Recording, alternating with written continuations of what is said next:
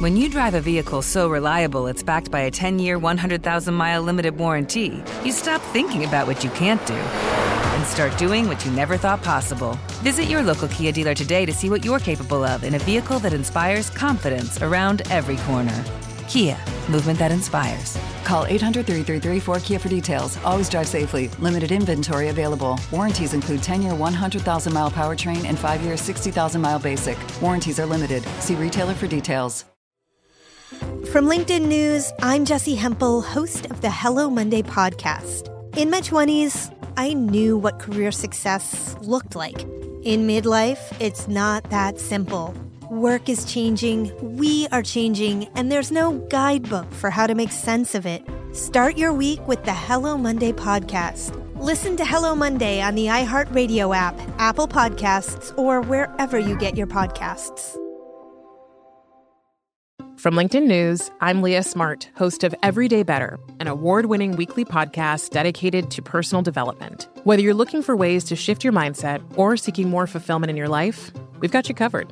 Join me as we dive into captivating stories and research-backed ideas that have empowered me and others to lead lives with more clarity and intention. Everyday Better, making growth an everyday practice. Listen to Everyday Better on the iHeartRadio app, Apple Podcasts, or wherever you get your podcasts.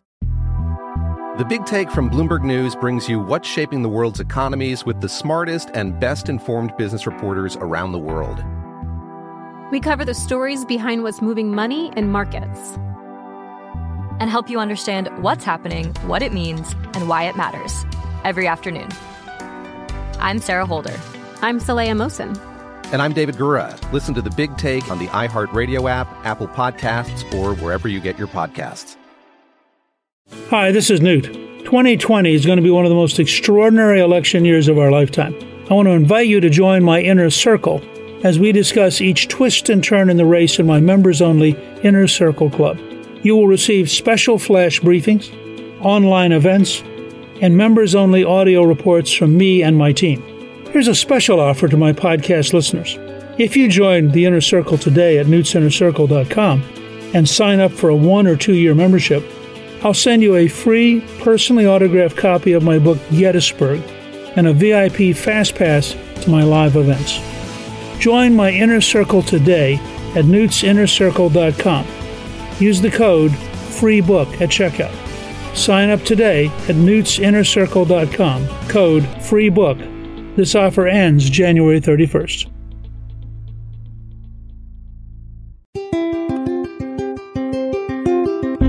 On this episode of Newt's World, we first heard about the coronavirus 3 weeks ago, and we've been watching the global death toll ever since. As China continues its national quarantine, locking down whole cities, other countries around the globe worry if they could be next. The question remains, are we facing the next global pandemic? As you'll hear in this episode, we just don't know yet. At the time I recorded this episode, there were 12 cases of coronavirus in the United States, and the death toll in China, where the disease started, is at 563 and continuing to increase. We'll look at the epidemiology of the coronavirus and explain what we as Americans should be concerned about. I'm pleased to welcome my guests, Dr. Anthony Fauci, the Director of the National Institute of Allergy and Infectious Diseases at the National Institutes of Health, and Dr. Peter Daszak, President of the EcoHealth Alliance and a disease ecologist.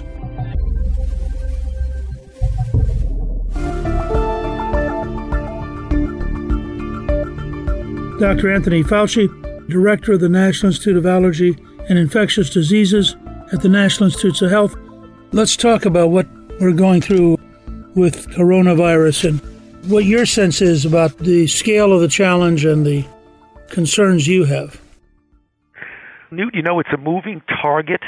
It's evolving. It is clearly a very serious problem in China. It could be, and turn out to be, a very serious problem for the world in that it has the makings and the capability of evolving into a global pandemic. But it's evolving in the sense of we know a lot about it now than we did a month ago, but there's still a lot about it that we don't know. What do we know? We know it is a virus of the coronavirus family, the same virus that gave us the SARS outbreak in 2002 and the MERS, Middle East Respiratory Syndrome, in 2012. It's similar in some respects and different. It's different in that it spreads more easily and rapidly. It also has a situation where the mortality rate now is about 2% when you look at all of the people in China, because there's not much infections outside of China. There really are only about 26 countries that have cases that are almost exclusively travel-related cases with some secondary transmissions to people who are close contacts. So a 2% mortality is compared to SARS, which has a 9 to 10% mortality, compared to MERS, which has a 36% mortality. But if you compare it to other respiratory diseases, seasonal flu, which imposes a great disease burden and death throughout the world, in the United States, there are anywhere from 30,000 to 79,000 deaths from flu each year and hundreds of thousands of hospitalizations. We have a situation where the death rate is only 0.1%. Pandemic flu of 1968 was about 0.8 to 1, and the real terrible flu in 1918, the famous Spanish flu, which killed 50 to 100 million people, that had a death rate of about 2%. Now, I do not believe, Newt, that the death rate in this disease is going to stay at 2%. I think it's going to be less, because as the disease spreads more, you get more people who are minimally symptomatic or asymptomatic. So the denominator of the calculation becomes much, much bigger.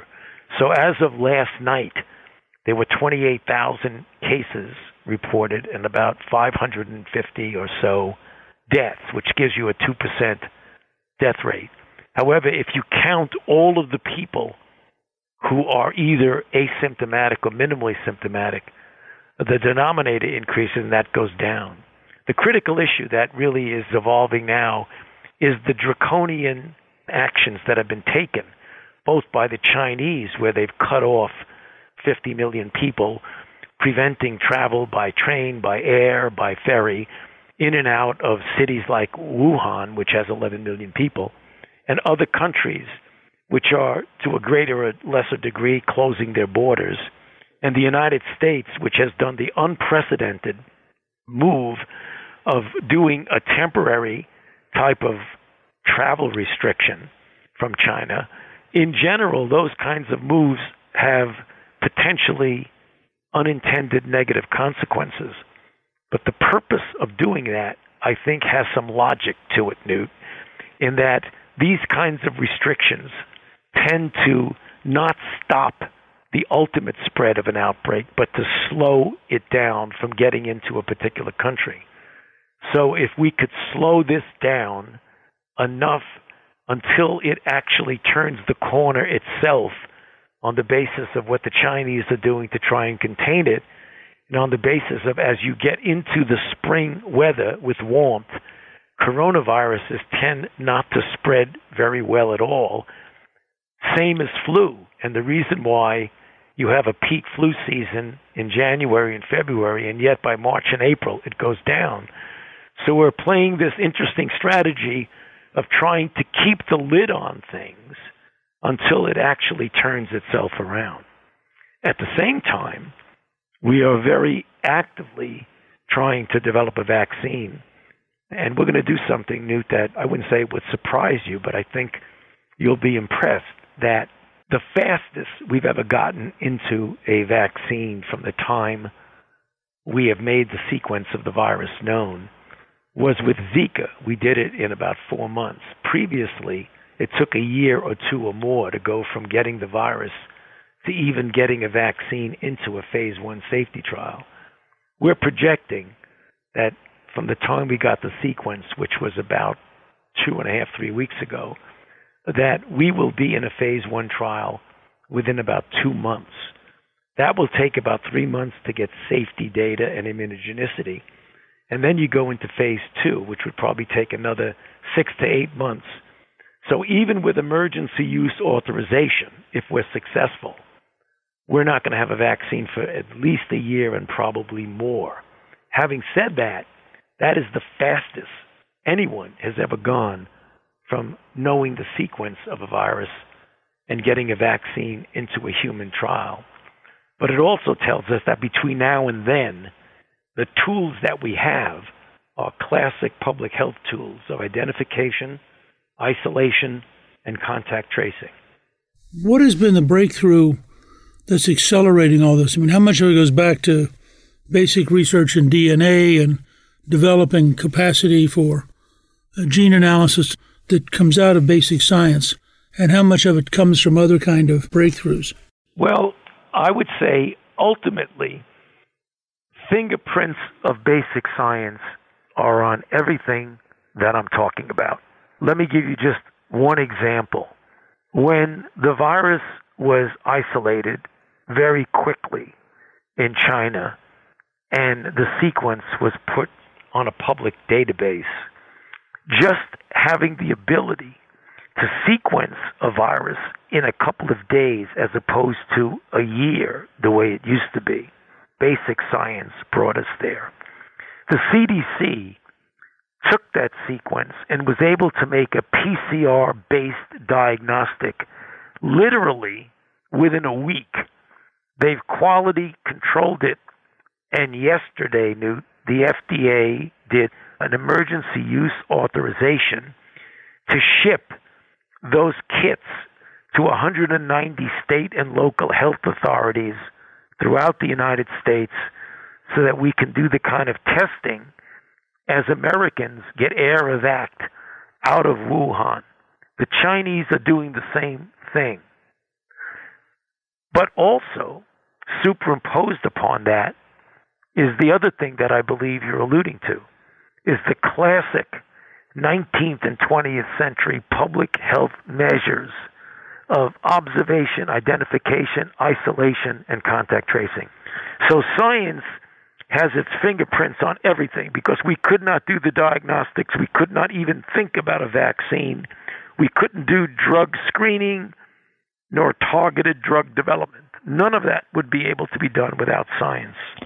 I'm sort of appalled at the way that the Chinese government has responded, and I don't understand how you can quarantine entire cities. We are trying to get our epidemiologists and our scientists who, before this coronavirus situation, had long been collaborating with our Chinese scientific colleagues. There's a big difference between the Chinese scientific colleagues and Chinese political officials. We want to go over there, not only help them, but actually take a look at what's going on. When SARS came about in 2002, it was revealed after examination, and everyone agrees, that they were egregiously non-transparent in letting the world know what was going on in China for at least a couple of months, and by that time, the horse was out of the barn. They have been much more transparent now, we think.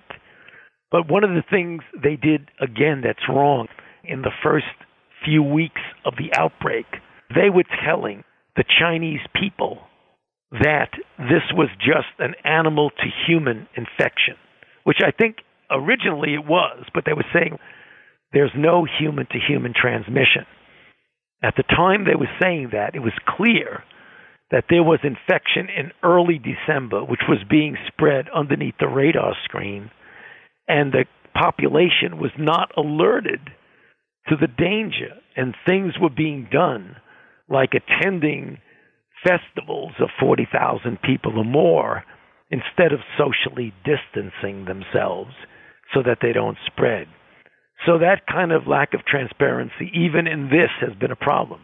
Getting to your question about essentially locking down tens of millions of people, I believe they feel that since the horse is a bit out of the barn here, in order to prevent the total spread of infection out of Wuhan, which clearly is the epicenter, the city of Wuhan in the province of Hubei, they feel that if they do that, which is unprecedented, they may prevent the further spread.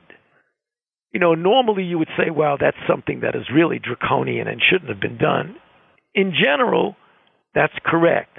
But I think they're faced with such an unusual, unprecedented situation that I really hesitate to be critical of that right now, because I don't think they have many other choices since they have such a terrible, unprecedented problem right now. I just saw some pictures this morning where they literally have piled dirt up to block roads. So you can't just drive out of the city. But at least in the case of Wuhan, that means they got to find a way to get food into there. I mean, as you know, even dealing with a relatively small population, when you're trying to deal with it by quarantine, it's very complicated. How do you feed and take care of 11 million people without, in the process, having functionally broken down the quarantine, even if it's technically still in place? Because you have to have people moving around the city or people will starve to death. Newt, you're absolutely correct, and that is clearly one of the well-recognized collateral type of negative impact that one can have with that. The Chinese are saying that they are able to get supplies and food and other necessities to the people that are there. They're doing some amazing things. The fact that they have put up a 1,000-bed hospital in like a week, which is beyond imagination to be able to do that. So I don't know, since we're not there, what they're doing, but they're saying that despite these rather strict limitations on travel where they shut down an entire city, they're saying that they actually can get supplies and necessities to these people.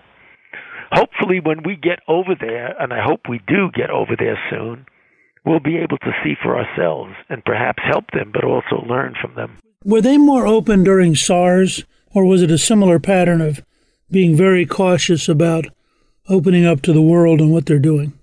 In the beginning of SARS, they were quite non-transparent, and I think that's one of the reasons why the outbreak took off. Once the world knew what was going on and SARS spread from Guangdong province to Hong Kong, and then the massive infection of about more than 19 people who then got on planes and went elsewhere, then it didn't make any difference how transparent they were because it was in the rest of the world. But in the beginning of the SARS epidemic, they clearly were not transparent. Coming up, we'll discuss the source of the coronavirus.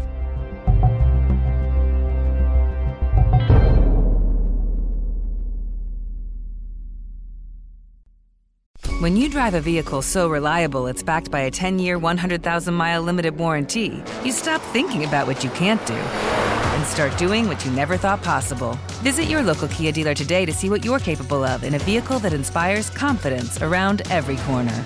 Kia, movement that inspires. Call 800-333-4KIA for details. Always drive safely. Limited inventory available. Warranties include 10-year, 100,000-mile powertrain and 5-year, 60,000-mile basic. Warranties are limited. See retailer for details. If you love sports and true crime, then there's a new podcast from executive producer Dan Patrick and hosted by me, Jay Harris, that you won't want to miss. Playing Dirty: Sports Scandals. Each week, I'm squeezing the juiciest details from some of the biggest sports scandals ever. I'm talking Marcus Dixon, Olympic gymnastics, Cain Velasquez, salacious Super Bowl-level scandals. Join me on the dark side of sports by listening to Playing Dirty: Sports Scandals on the iHeartRadio app, Apple Podcasts, or wherever you get your podcasts. From LinkedIn News, I'm Leah Smart, host of Everyday Better, an award-winning weekly podcast dedicated to personal development. Whether you're looking for ways to shift your mindset or seeking more fulfillment in your life, we've got you covered. You can build internal resources. That's what the study of psychology is about, building internal resources. Turning towards is one of the most important elements of successful relationships, no matter what kind of relationship it is. The thing that underpins all of this productivity stuff is finding a way to make the journey itself enjoyable. The journey is the destination. The beauty of uncertainty is infinite possibility. When you don't know what's next, you don't know what's next. And thus, anything can be next. Join me as we dive into captivating stories and research-backed ideas that have empowered me and others to lead lives with more clarity and intention. Everyday Better, making growth an everyday practice. Listen to Everyday Better on the iHeartRadio app, Apple Podcasts, or wherever you get your podcasts. From LinkedIn News, I'm Jessie Hempel, host of the Hello Monday podcast. In my 20s, I knew what career success looked like. In midlife, it's not that simple. I've been a journalist for 2 decades, writing cover stories for Business Week, Fortune, and Wired. And now, every Monday, I bring you conversations with people who are thinking deeply about work and where it fits into our lives. Like Microsoft CEO Satya Nadella on growth mindsets. The learn-it-all does better than the know-it-all. Or MacArthur Genius winner Angela Duckworth on talent versus grit. Your long-term effort and your long-term commitment are surprisingly important. Each episode delivers pragmatic advice for right now. Listen to Hello Monday on the iHeartRadio app, Apple Podcasts, or wherever you get your podcasts.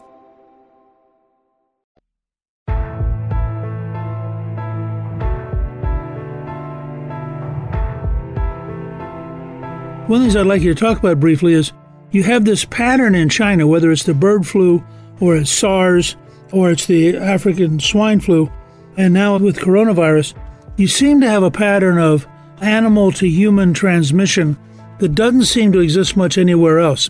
How do you analyze that? The one thing we have to be careful that this gets interpreted as blaming the Chinese. It isn't. It's a situation, if you look at evidence, influenza, the interface, and I've done that myself when I've gone to the Far East, including China, you see that you have pigs next to ducks, next to chickens, next to people. And that's the worst possible scenario that you have for influenza jumping species from an animal reservoir to a human. The wet markets that have exotic animals in them, you're not talking about a big chicken farm, you're not talking about raising pigs, you're talking about getting exotic animals from the wild who we know from genetic screening that these animals have reservoirs for viruses that are fundamentally animal viruses, but they can evolve and adapt themselves to humans. So to your point, you could say to yourself, wait a minute, why don't we just stop that and somehow revamp it so you don't have this interface in a manner and under circumstances that could lead to the jumping of species from an animal reservoir to a human. But the fact is the customs and the traditions and things that people have done for centuries are so ingrained in the population that the Chinese authorities and the Chinese people have found it very difficult to make those kinds of changes. But I think they really need to take another fresh look at that, because just with SARS and MERS and now coronavirus, it's clear that when you have a close interface between certain animal situations and humans, there's a risk of an outbreak that could have serious consequences. I don't know if you have had access to enough information from the Chinese, but as you know, there's a sort of urban legend that there's a biological warfare center in Wuhan and that the coronavirus escaped from that.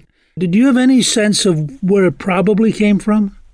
Well, I think ultimately we know that these things come from an animal reservoir. I've heard these conspiracy theories, and like all conspiracy theories, they're just conspiracy theories.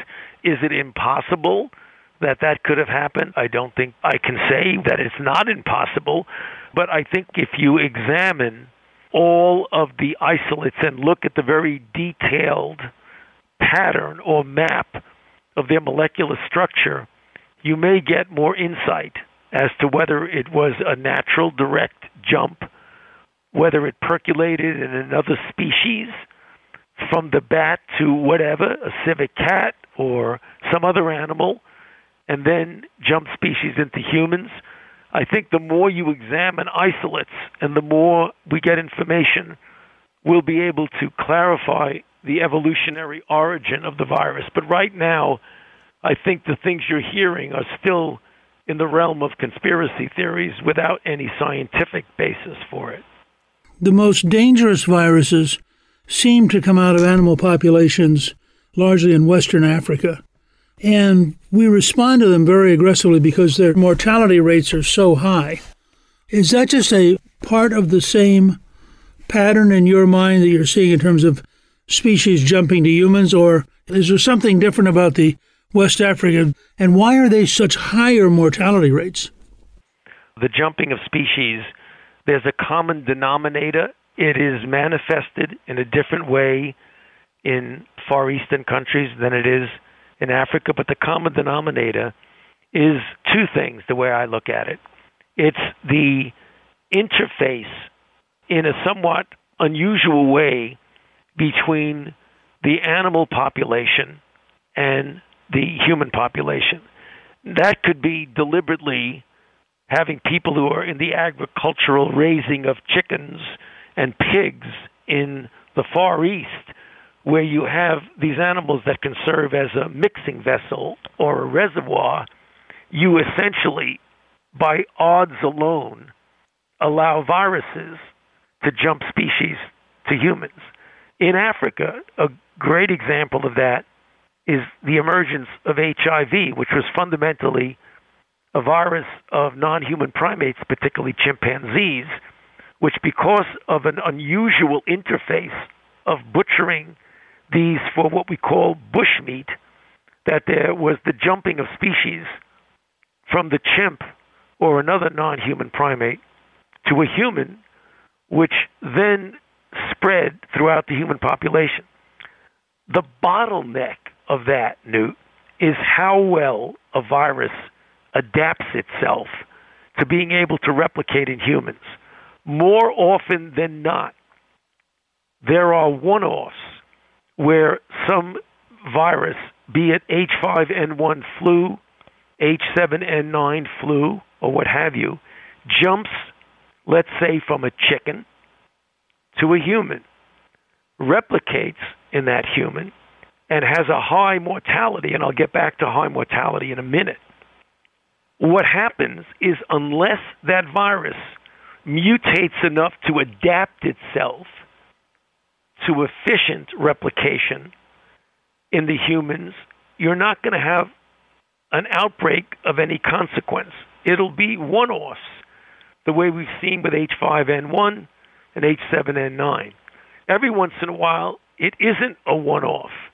That's what we saw in 2009 with the swine flu, which originated somewhere around Southern California and northern Mexico, where the virus jumped from a pig to a human, but it did it with the necessary mutations to allow it to adapt itself for very efficient spread in humans. So you contrast that jump species with the chicken to human, which went nowhere.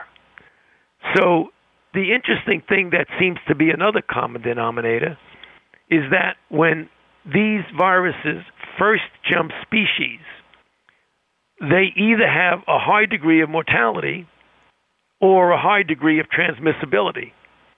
The higher the transmissibility, the less the mortality. We're seeing exactly that with the new coronavirus. With SARS, the virus is not very adaptable in the sense of massive transmission from human to human, and the mortality is quite high. It's 9 to 10%.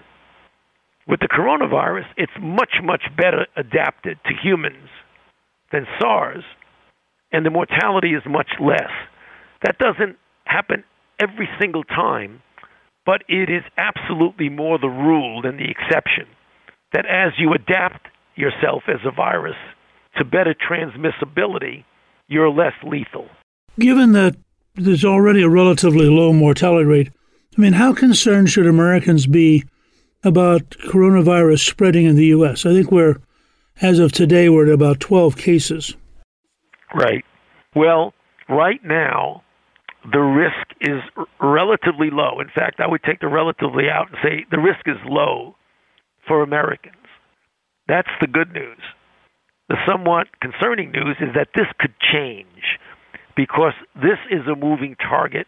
It's an evolving situation. We have been very fortunate that the cases that came in travel-related have been able to be addressed appropriately and successfully by identification, isolation, and contact tracing. But if we have a broader global outbreak where there are cases that are giving the kind of sustained transmission in multiple different countries besides China. Right now, China is the only place where there's sustained transmission.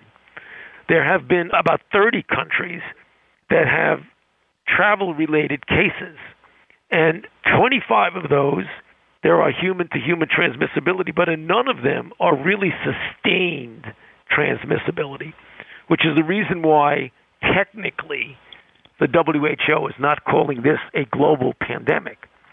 But once there's sustained transmission in multiple countries throughout the world, then you're dealing with a real pandemic, and then it becomes a threat to the American people. But right now, that is a low risk, but we have to keep an eye out on it and take it extremely seriously. Do you think that the process of bringing Americans home from China and in some cases quarantining people who have some symptoms, do you think that's an appropriate response at this stage? I do, Newt. It was a difficult decision because you don't like to do those things unless it's necessary, because sometimes it can instill fear in people. They tend to panic. Or it also encroaches on some of the liberties of people. But sometimes you have to make that choice.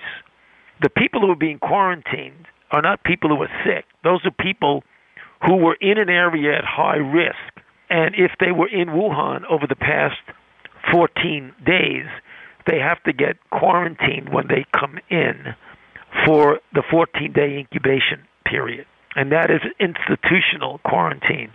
If they are an American citizen and coming from any other part of China besides Wuhan and come into the country, they have the same restriction over the 14-day period, but they can do that in a voluntary self-isolation.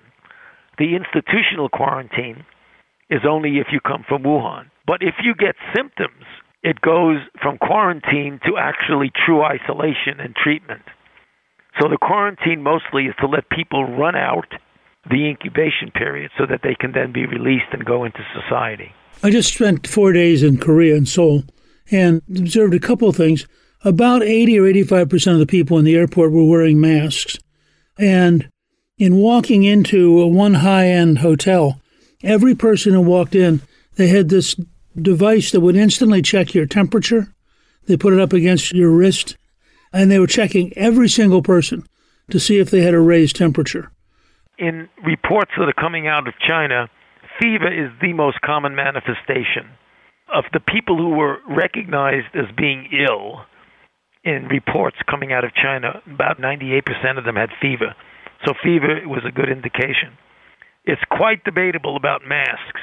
Masks are more to prevent people who are infected from infecting other people. The mask that you buy in a drugstore would be not particularly efficient in keeping out virus, and that's the reason why we do not recommend people wearing masks.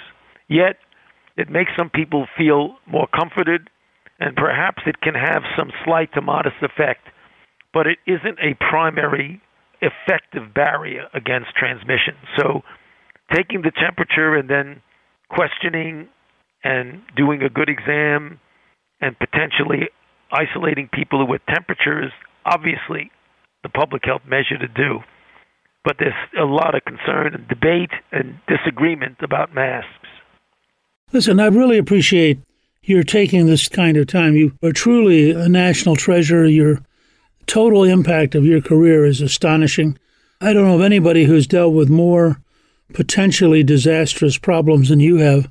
But I feel like we've really come a long way, both in our ability to understand diseases and in our ability at the public health side to respond to them in pretty dramatically rapid time. compared to 30 or 40 years ago, and a good piece of that is due to your work. Well, thank you for those kind words, Newt. I appreciate them. There's a lot of people who are involved in helping us with this. Thank you. Dr. Anthony Fauci has been the director of the National Institute of Allergy and Infectious Diseases at the National Institutes of Health since 1984. Hear how he got his start in his field at newtsinnercircle.com. It's a subscription service where I offer insights and commentary on the issues that matter to me most. Join today at newtsinnercircle.com. Next, how deadly is the coronavirus?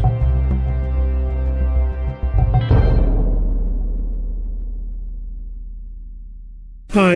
When you drive a vehicle so reliable it's backed by a 10-year, 100,000-mile limited warranty, you stop thinking about what you can't do and start doing what you never thought possible. Visit your local Kia dealer today to see what you're capable of in a vehicle that inspires confidence around every corner. Kia, movement that inspires. Call 800-333-4KIA for details. Always drive safely. Limited inventory available. Warranties include 10-year, 100,000-mile powertrain and 5-year, 60,000-mile basic. Warranties are limited. See retailer for details.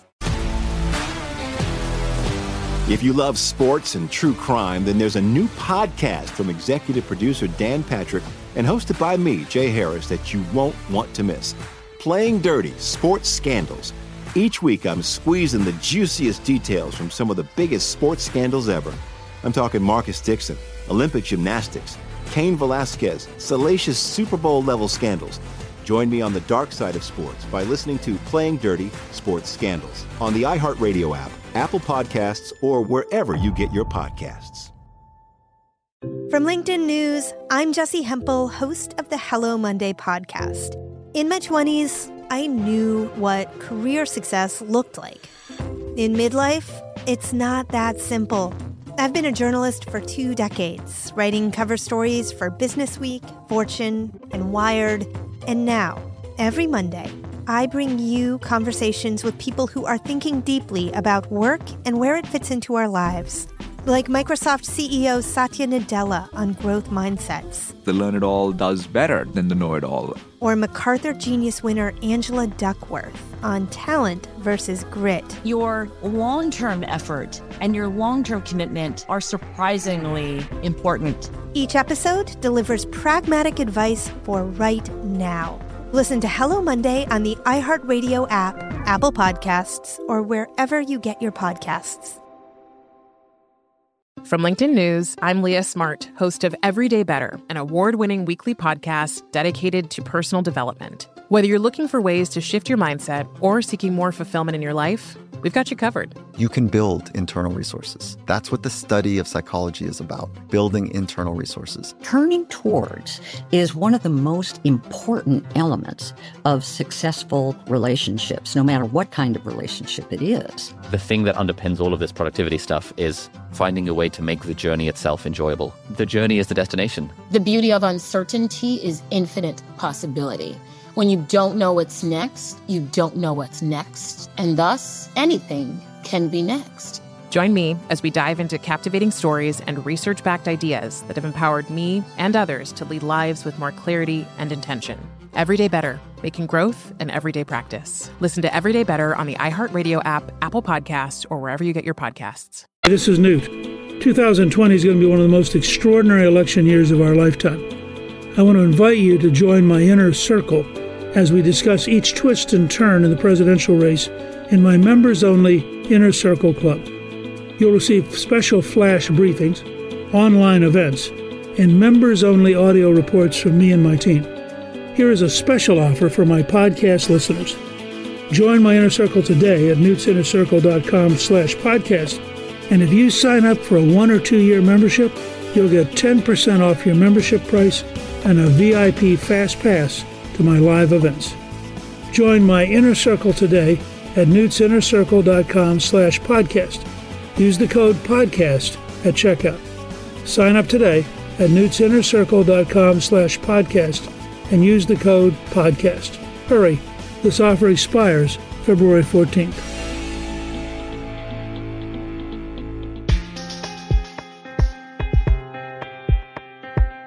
Dr. Peter Daszak, you got very engaged in this whole question of public health and how do we deal with it. Can you explain what the EcoHealth Alliance is? What we do at EcoHealth is we look at the connection between these viruses that are emerging and affecting public health and what is underlying that. And it turns out, and it's a bunch of research that we've done, it turns out that almost all emerging diseases are linked to some underlying driver, some cause that's related to people. It's things like travel and trade and building roads into forests around the world. We have this unprecedented population growth. We're doing things on the planet that we never used to do. We're building roads into the remotest forests. And what we do is we come into contact with wildlife species and pick up their viruses. What we do at EcoHealth is look at the relationship between people and animals and the environment and how that leads to pandemics. And we try and do something about it. You know, we do the science, and then we get on the ground in these places, and we've been working in China for 15 years, and we say, what is it that people are doing that's building a risk for them to pick up new diseases, that when those diseases happen, they always gravitate to the US, Europe, the countries that travel a lot. If we can deal with it there, we can stop it getting here. So when you look at what's happened with coronavirus, what's your sense of how the Chinese have responded so far? Well, if you compare it to what they did with SARS, it's orders of magnitude better. China's a very interesting country to me.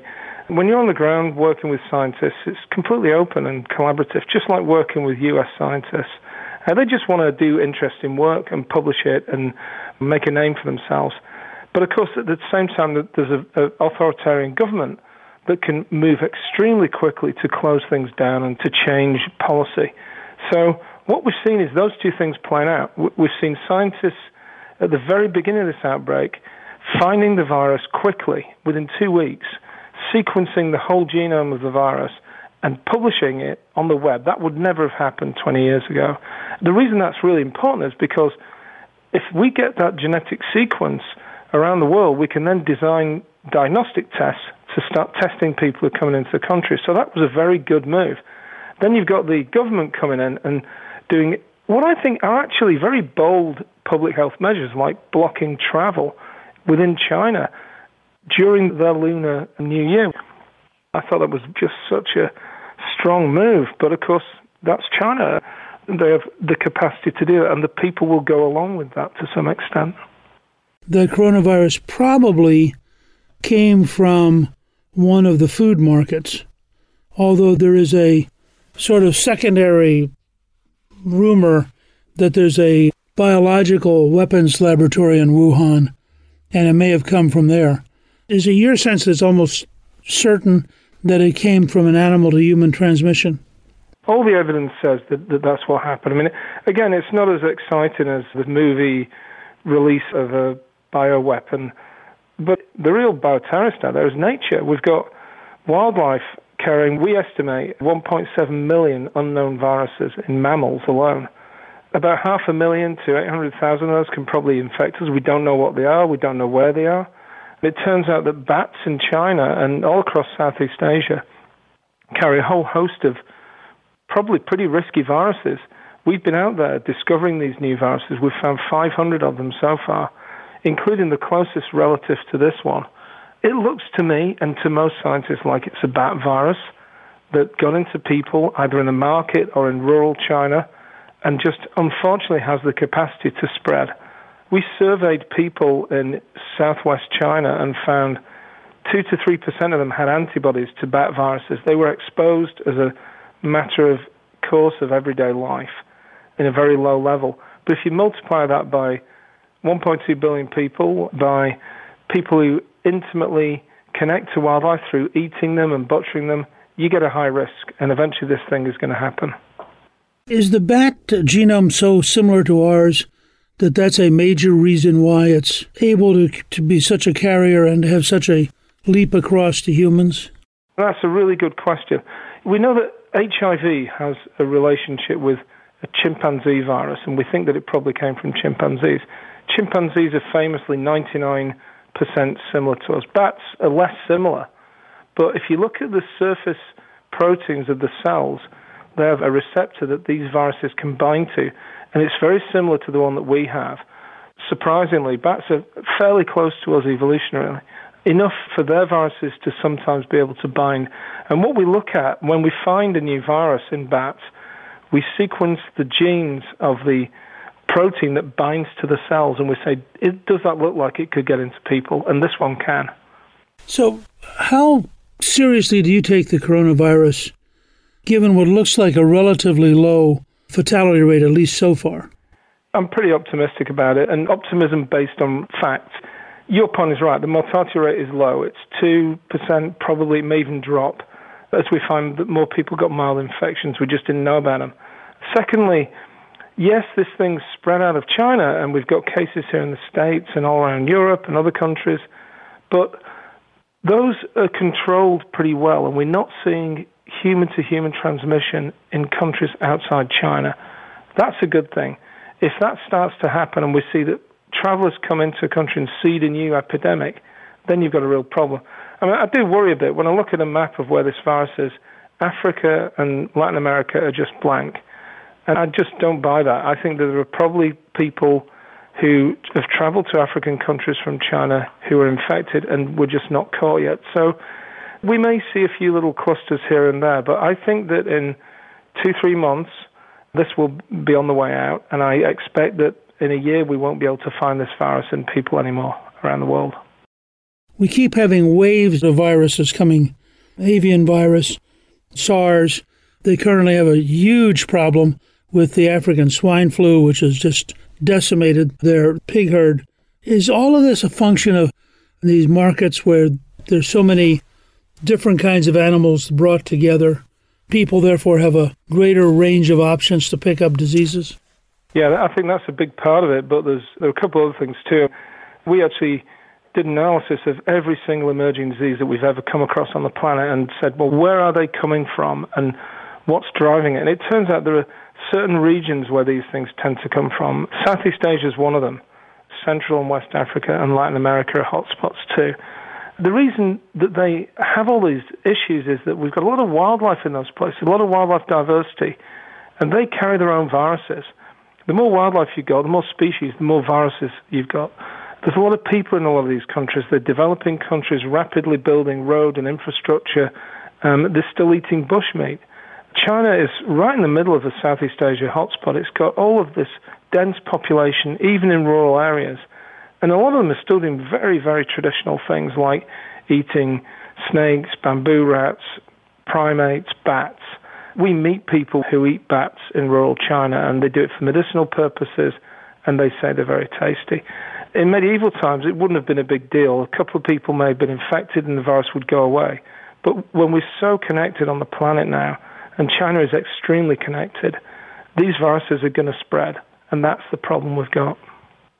The worst diseases we see are diseases that get into people and don't cause illness for a few weeks. This new coronavirus, in the early stages of the outbreak, there are plenty of people who got this we don't yet know about, who just thought they had a cold or pneumonia. In the more elderly patients, it gets very severe. But if a young person probably didn't even go into the clinic, those are the worst diseases because you have these hidden cases that are wandering around in the community infecting other people. And I think what's really good is that scientists got the virus quickly, and now there are some really good tests. So if someone comes into an airport with pneumonia, you can very quickly find out whether they're infected with this virus or not. In the long run, what would you say is success? Between SARS and now, we've been working in China for 15 years, in one of the many countries we're working, tracking these viruses, finding new viruses, raising the flag and saying these are a risk. The problem really is big picture things didn't change. Things like the wildlife trade, which still goes on. Things like access to bat caves. If we know bat caves carry viruses, why are people still walking in those things? Why are people still hunting them? If we know that communities are being exposed, let's get into those communities, teach them how to avoid the risk of getting infected. We're treating pandemics in the wrong way. You know, think about terrorism. 9/11 was a wake-up call. We don't wait for a terrorist attack and then mop up afterwards. We get out there and we find out where the terrorist cells are hiding, we listen to what they're doing, and we hear the rumors of an attack, and we send in the drones. With a pandemic, we just wait for it to happen and hope we're going to get vaccines. That's the wrong approach. And I think we need to treat these pandemics as just an extrinsic risk to people and the way we do business on the planet. And let's deal with that risk in a mature way. Let's get ready for it. Let's prevent it. Let's find out where all these viruses are. Let's get into those hotspots and build infrastructure to protect people. Let's teach people how to avoid it. And let's get rid of activities that are going to produce the next pandemic, like the wildlife trade, bushmeat hunting, or at least monitor it and test people and find them at the very early stages. What's your reaction to China quarantining an entire city? We have colleagues in China who went home to see the family for New Year. They can't get back. I live in New York and work in the city, and I just wonder what would happen if the mayor of New York said, sorry guys, you can't leave, you're stuck, you have real problems. But China is different, and people in China, I think, first of all, they understand that they live in a very dense population, and they know they're at risk from pandemics. They've had them before, bird flu, SARS. So that's one thing. So they're ready for this sort of control measure. Secondly, they're used to a government that puts in place restrictions that we wouldn't accept in the West. So I think for the Chinese population, they're just going to live through this. The virus is going to go away and they're going to be happy. From a disease prevention point of view, international travel bans aren't that effective. The best thing you can do is to test people when they arrive, find the cases, and get them in hospital and treat them in good quarantine measure. Locking down a city is a pretty harsh measure that often doesn't work. And the reason that there's a problem with that is people try and dodge the regulations and they'll hide the symptoms to move. We saw that in the US. Remember the Ebola patient who came back and went to hospital with a fever, and they said, had you been to Africa? And they said no. And it turns out they had, and they actually infected a nurse. People do deceptive things, so bans are often ineffective. But when you've got a city like Wuhan with 16,000 cases, that harsh measure may actually do some good in this sense. I can't quite imagine, if they have to sustain it very long, how you keep an entire city quarantined. Well, it's not sustainable. China can probably do it better than most countries because they've got the logistics and supply chain, and they'll bring in the army. But look what happened in Ebola. There were some towns, cities in West Africa that people did this in. The police blocked out the town. There were so many Ebola cases. There were riots on the street. And what a riot does, you've got a national security problem with a raging infection as well. That's a recipe for disaster.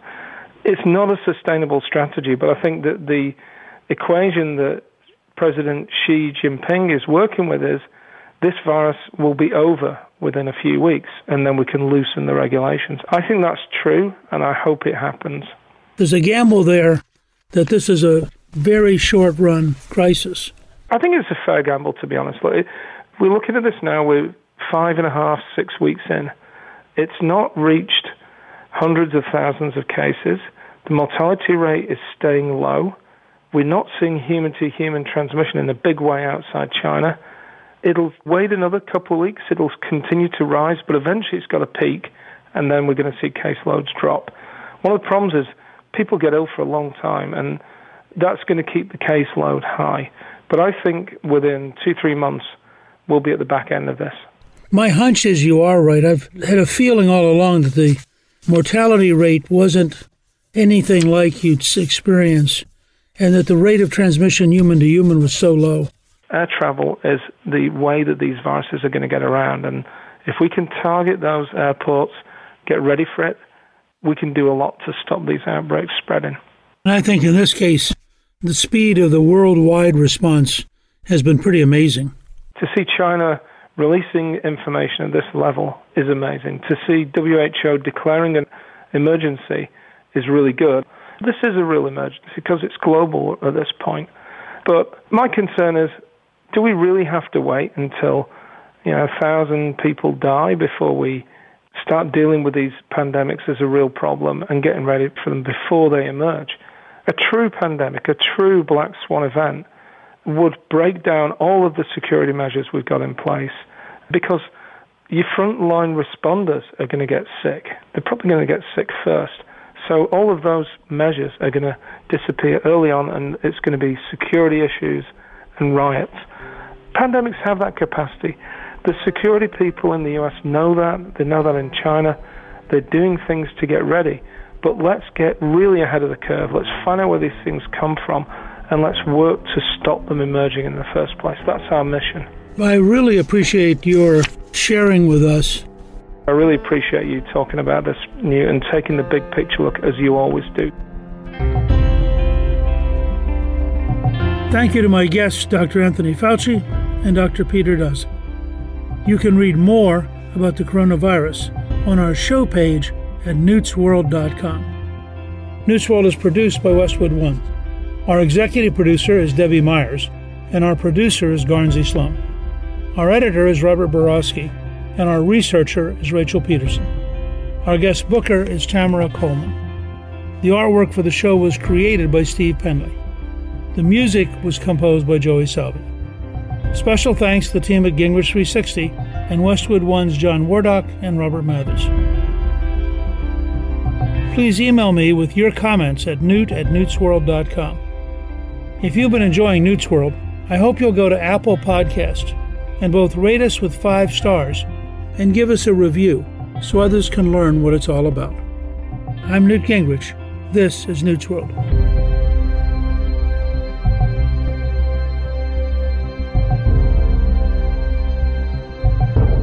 The Westwood One Podcast Network.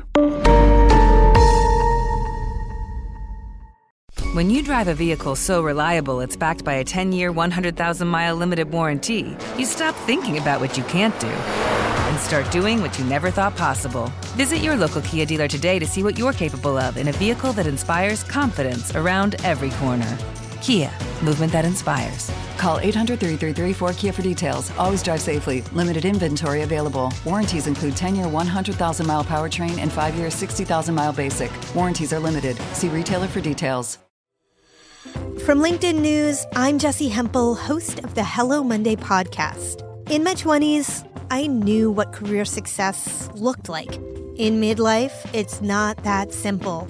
Work is changing, we are changing, and there's no guidebook for how to make sense of it. Start your week with the Hello Monday podcast. Listen to Hello Monday on the iHeartRadio app, Apple Podcasts, or wherever you get your podcasts. From LinkedIn News, I'm Leah Smart, host of Everyday Better, an award-winning weekly podcast dedicated to personal development. Whether you're looking for ways to shift your mindset or seeking more fulfillment in your life, we've got you covered. Join me as we dive into captivating stories and research-backed ideas that have empowered me and others to lead lives with more clarity and intention. Everyday Better, making growth an everyday practice. Listen to Everyday Better on the iHeartRadio app, Apple Podcasts, or wherever you get your podcasts. The Big Take from Bloomberg News brings you what's shaping the world's economies with the smartest and best-informed business reporters around the world.